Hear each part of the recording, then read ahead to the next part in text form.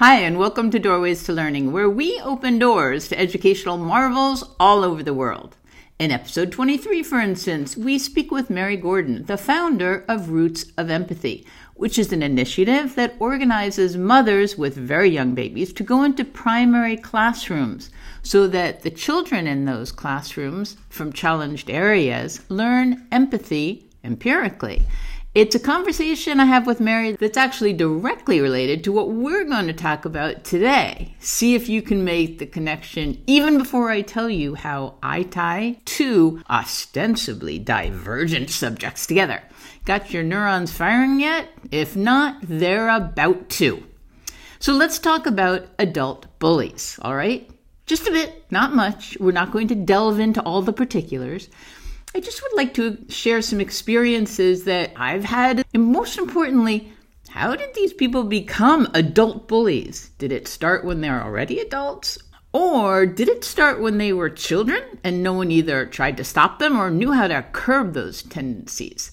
So you see, as always, I'm going to turn this right back to the classroom, which just proves how powerful we are as teachers.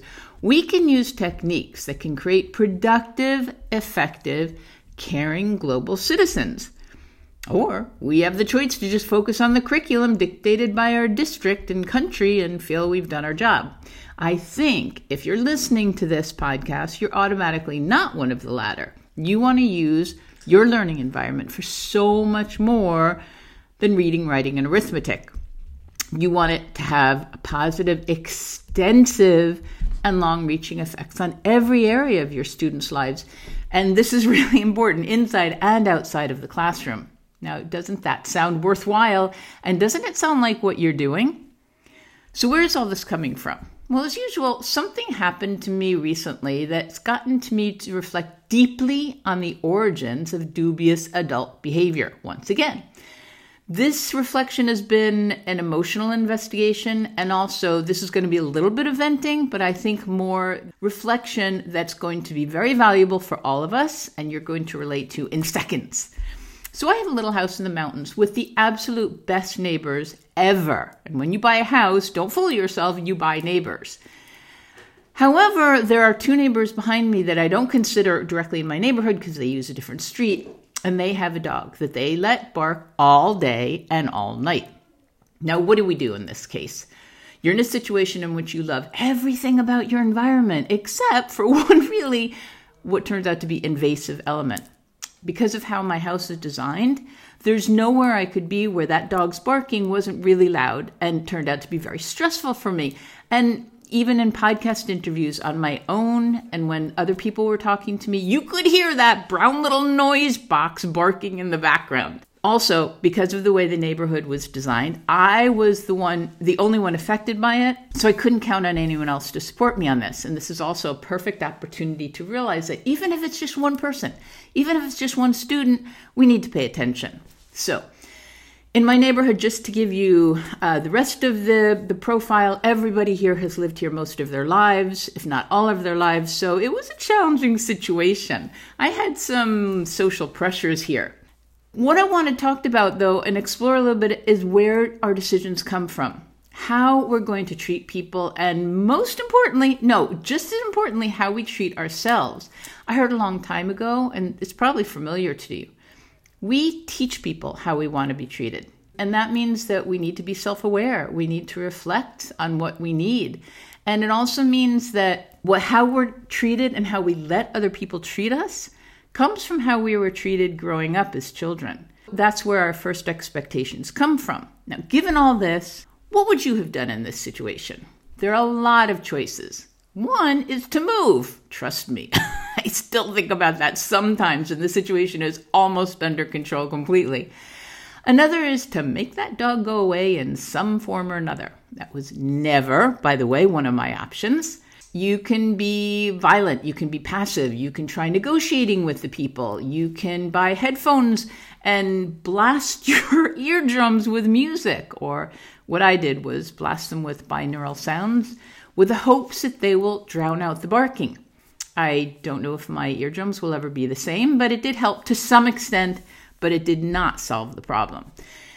This was not just a month or two, people. This was 3 years. 3 years of trying to negotiate with these people, asking them as diplomatically as I could, because I care about them. I cared about them. I care about them. They're human beings on the planet. They deserve respect.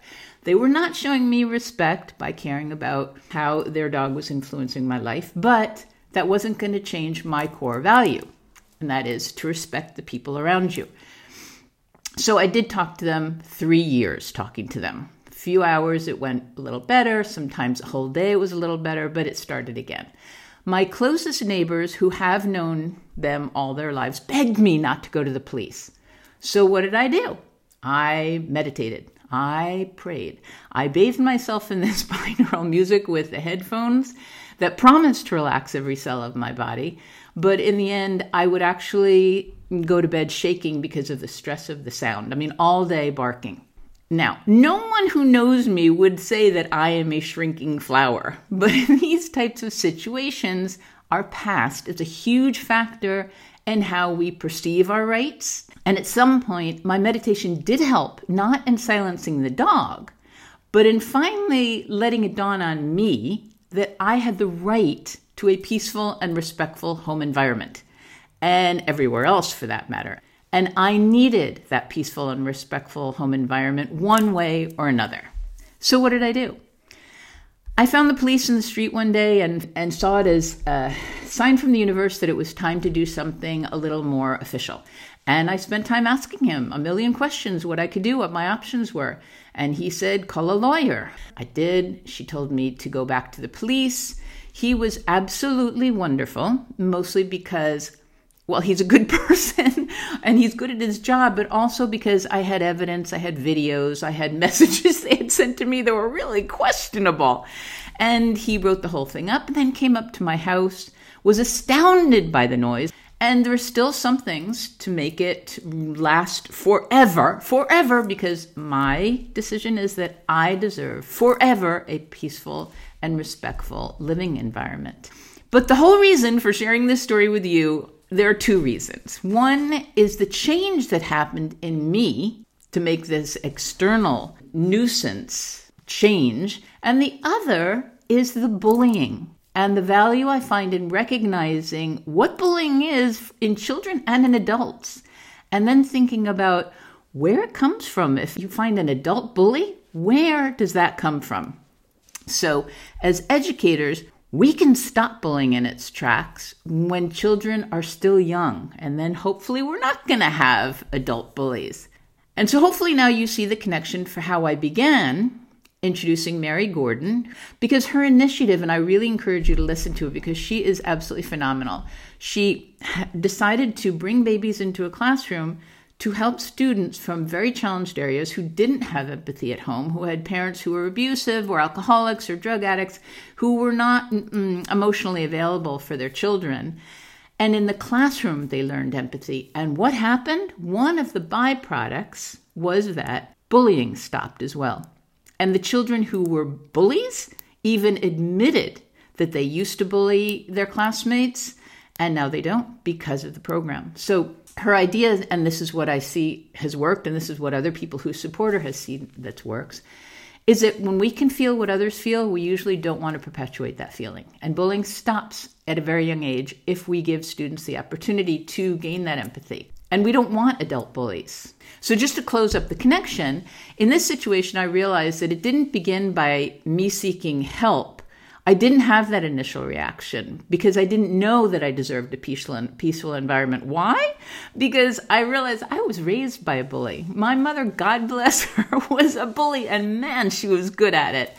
I don't know if you believe in soul contracts, that we choose our experience. And maybe I chose my mother because I knew she'd be a bully and it was a lesson I needed to learn. I don't know. Maybe I just didn't read the fine print. But what's true is that I grew up being bullied by someone, masterful at it. And what it did was give me this idea, which is not true, that I didn't deserve to ask for my needs. And I didn't deserve to be respected by other people. I've been learning that. And this experience now seems like it's closing up a whole circle. I was bullied growing up, and now I have the same thing as an adult, and I can change it, and that's what I've done. I also want to say that my neighbors have the opportunity for growth also, to change their paradigm about respecting not just their needs, but the people around them. And that's huge for everyone involved. And I have this opportunity to also really understand one other aspect of bullying, the triumph you feel when it stops, when you realize that respecting yourself is expansive and so positive, and it's so liberating. So we want to share that with our students as well. It's not just the bullying stops, it's that you stop feeling like a victim. And that's huge. That's really big. So I have a lot of activities on my website precisely for this, and probably because this has been my past. There are team building activities, there are strategies to strengthen the affective domain, which means that children feel safe and secure in your learning environment, and techniques that promote personal and intrapersonal confidence. If we foster these in the classroom, we foster compassion, and we help develop a future adult population that cares about other people and respects themselves and other people. What do you think? So please share with me any experience you've had with bullies, either as children or adults, and how you feel about the whole issue. Next week, we're going to open more doors to best practices on learning. And it's going to be a really special episode because I'm going to share a compilation of conversations with some incredible educators you haven't heard from yet. And so I'm really excited to share their gorgeous voices and talk about, a little more briefly than usual, their experiences in education. In the meantime, please check out all different types of activities at scaffoldingmagic.com and have so much fun in your classes and at home, and see you next week.